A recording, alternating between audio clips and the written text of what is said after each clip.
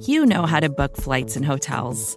All you're missing is a tool to help you plan that unbelievable travel experience. That's why you need Viator. Book guided tours, excursions, and more in one place. There are over 300,000 travel experiences to choose from, so you can find something for everyone. And Viator offers free cancellation and 24/7 customer support for worry-free travel. Download the Viator app now and use code Viator10 for 10% off your first booking in the app. Find travel experiences for you. Do more with Viator.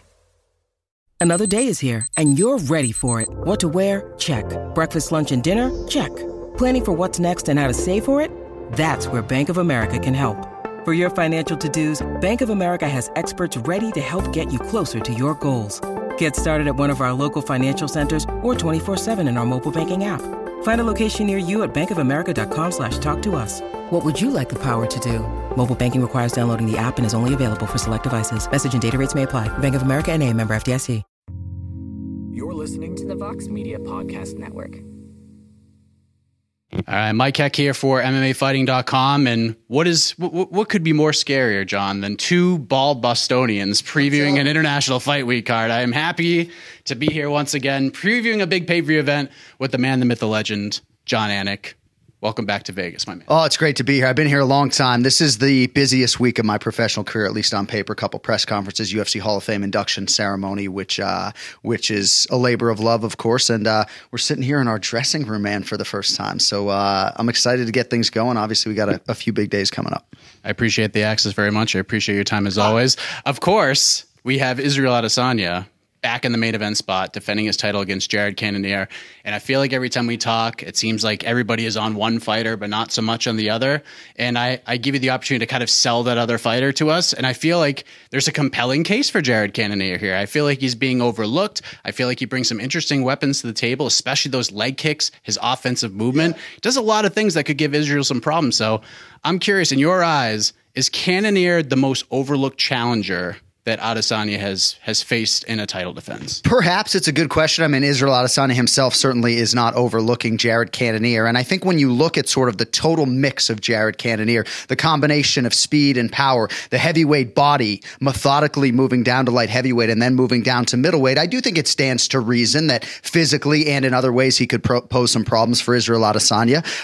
You just never know until they get in there, right? And I would throw caution at people who are rushing to the window necessarily to bet Jared Cannonier. Israel Adesanya called for this challenger, right? He had said repeatedly that he felt like Cannonier might be a dark horse in this division and thought that eventually he would ascend. And obviously 2 straight wins have afforded him this championship opportunity. But Izzy says he's looking to take his game to a whole new level and holding himself to a higher standard, I believe was the direct quote. So we'll see what Adesanya has to offer. I mean, I'm going to sit down with these guys tomorrow. Seems as though Adesanya is prioritizing a finish, which doesn't always materialize, but it's a great championship fight, and I would say probably a little bit wider on the betting line than I expected as we see money here during fight week continue to come in on Izzy. Adesanya is saying that he thinks his performance will resemble what Anderson Silva did to Forrest Griffin that night when Silva jumped up to 205. We saw that sort of matrix performance, and we hear Izzy with all the confidence in the world, but we don't typically hear him like that. Like he sees a specific path, he sees a specific way, and he's trying to compare it to one of just the craziest all-time offensive performances. Right. When you see Izzy this confident, what does that make you think? Because the last time I think I've really seen him focus like this and looking at certain things was the Paulo Costa fight, and we know what happened there. He really is more motivated by challengers and the specific nature of those challengers than money. I mean, certainly his bankroll is fatter than yours and mine combined, but that's encouraging when you hear Adesanya talk in that way. I also think it's a little bit liberating to have at least temporarily, if not permanently, have closed that Robert Whittaker chapter. Robert Whittaker is an outstanding fighter, future Hall of Famer in my mind, and a very difficult guy to prepare for because he brings a lot to the table. And, I was with Whittaker recently and he just, almost gasping, talking about Izzy's length and how difficult a man he is to fight. So yes, I would certainly be encouraged from everything I'm hearing on the Adesanya side. And I guess one thing that I'm interested to ask him tomorrow, to what extent did you physically change things up? Was that a motivation to add a little bit more muscle mass and maybe cut a little bit more weight? I don't think he's going to do that, but it remains to be seen. And Jared just choosing to block out the outside noise and just focus on himself, which I think is a really good strategy. You don't want to get lost and caught up with the hype around Israel Adesanya. I love this main event. I think it's a fascinating fight. But the co-main event, John, the co-main event, Volkanovski, Holloway 3. And you and I have talked a few times about which matchups we'd like to see a potential 7-game series out of. Right. And I feel like this one's right at the top of the list. So I am more excited for this fight than I was the previous two. What say you? It's incredible, man. And I put my pay-per-view open out there on social media, on Instagram, and my twin brother called me. He's like, dude, you got to redo the whole goddamn thing. You got to get Volkanovski in there. So we've actually rewritten the pay-per-view open and doing more of like an Australia-New Zealand theme that puts the spotlight on not just Israel Adesanya, but Alexander Volkanovski as well. I'm jumping out of my skin. I'm trying to stay on camera when breaking down this fight for you because both guys have improved, not exponentially per se, but since that second meeting on Fight Island, Max Holloway has turned in arguably the greatest singular performance I've ever seen octagon side against Calvin Kattar.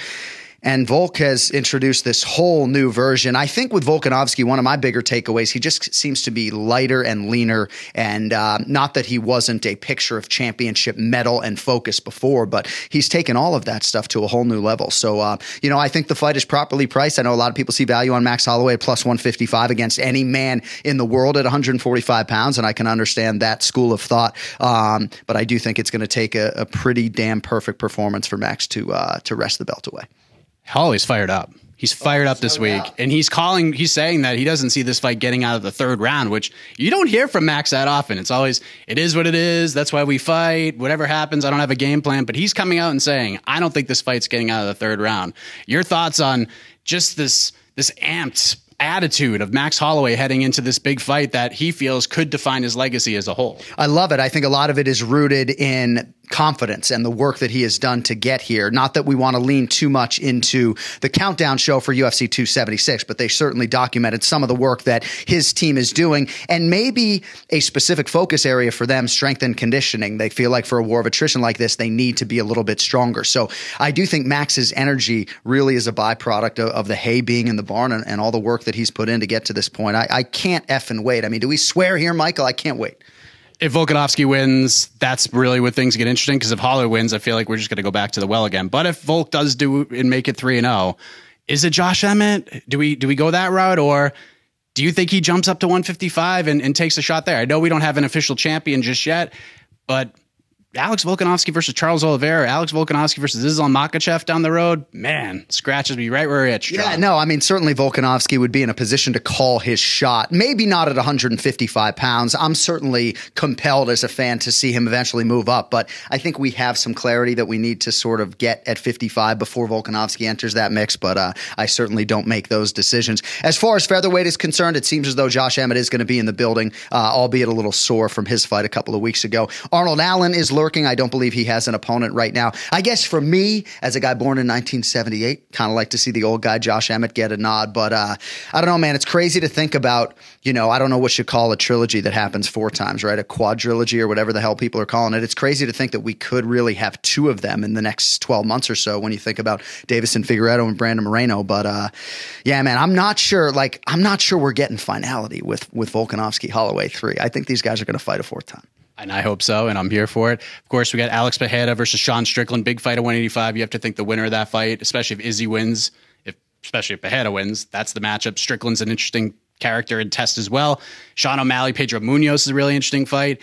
And Robbie Lawler, Brian Barberena gets up to the main card as well, John. Which fight really stands out to you, and which one isn't really getting the love it deserves that we're going to give it love right now? Well, I'm excited that Robbie Lawler and Brian Barberena are being given this opportunity. I certainly feel bad for Miesha Tate that her UFC flyweight debut is a little bit delayed, but it's Sean Strickland and Alex Pereira every day of the week for me. It's a pick 'em right now, at least in most sports books out there. And, I don't think that Sean Strickland is being overlooked per se. I just think the betting line sort of speaks to two-way action and a lot of people that believe in Alex Pereira. One thing I will tell you, in now having talked to Glover Teixeira on 3 different occasions about Pereira, he says his physical strength is different. And if you would want to have anything, I would think, to deal with Sean Strickland in some of these clinch situations, I think physical strength would be super helpful. Certainly he can set a pace, Strickland can, over 15 minutes that most guys can't keep up with. Thankfully, I don't have to pick a winner in that fight, but I'm absolutely fascinated to see how it plays out.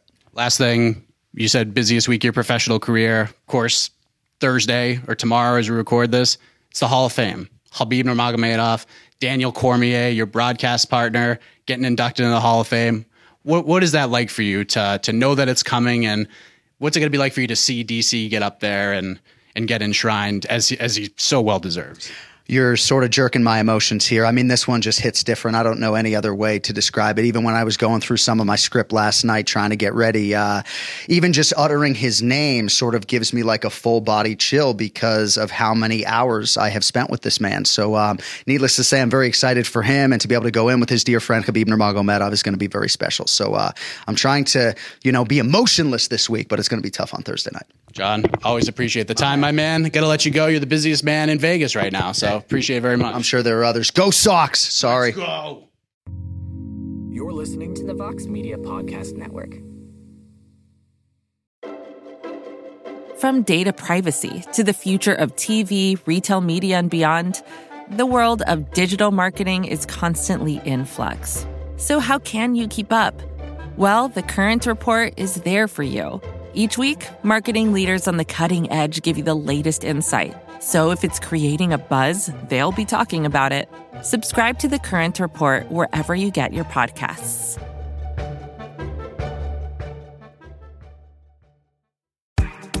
Claude 3 from Anthropic is your one-stop shop for enterprise AI. With models at every point of the price-performance curve, you no longer have to make trade-offs between intelligence, speed, and cost. Claude 3 Opus sets new industry benchmarks for intelligence.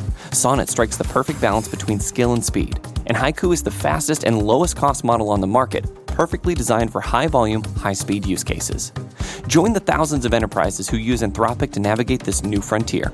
Visit anthropic.com/Claude, CLAUDE, today. Jumpstart your genius with Claude 3 by Anthropic.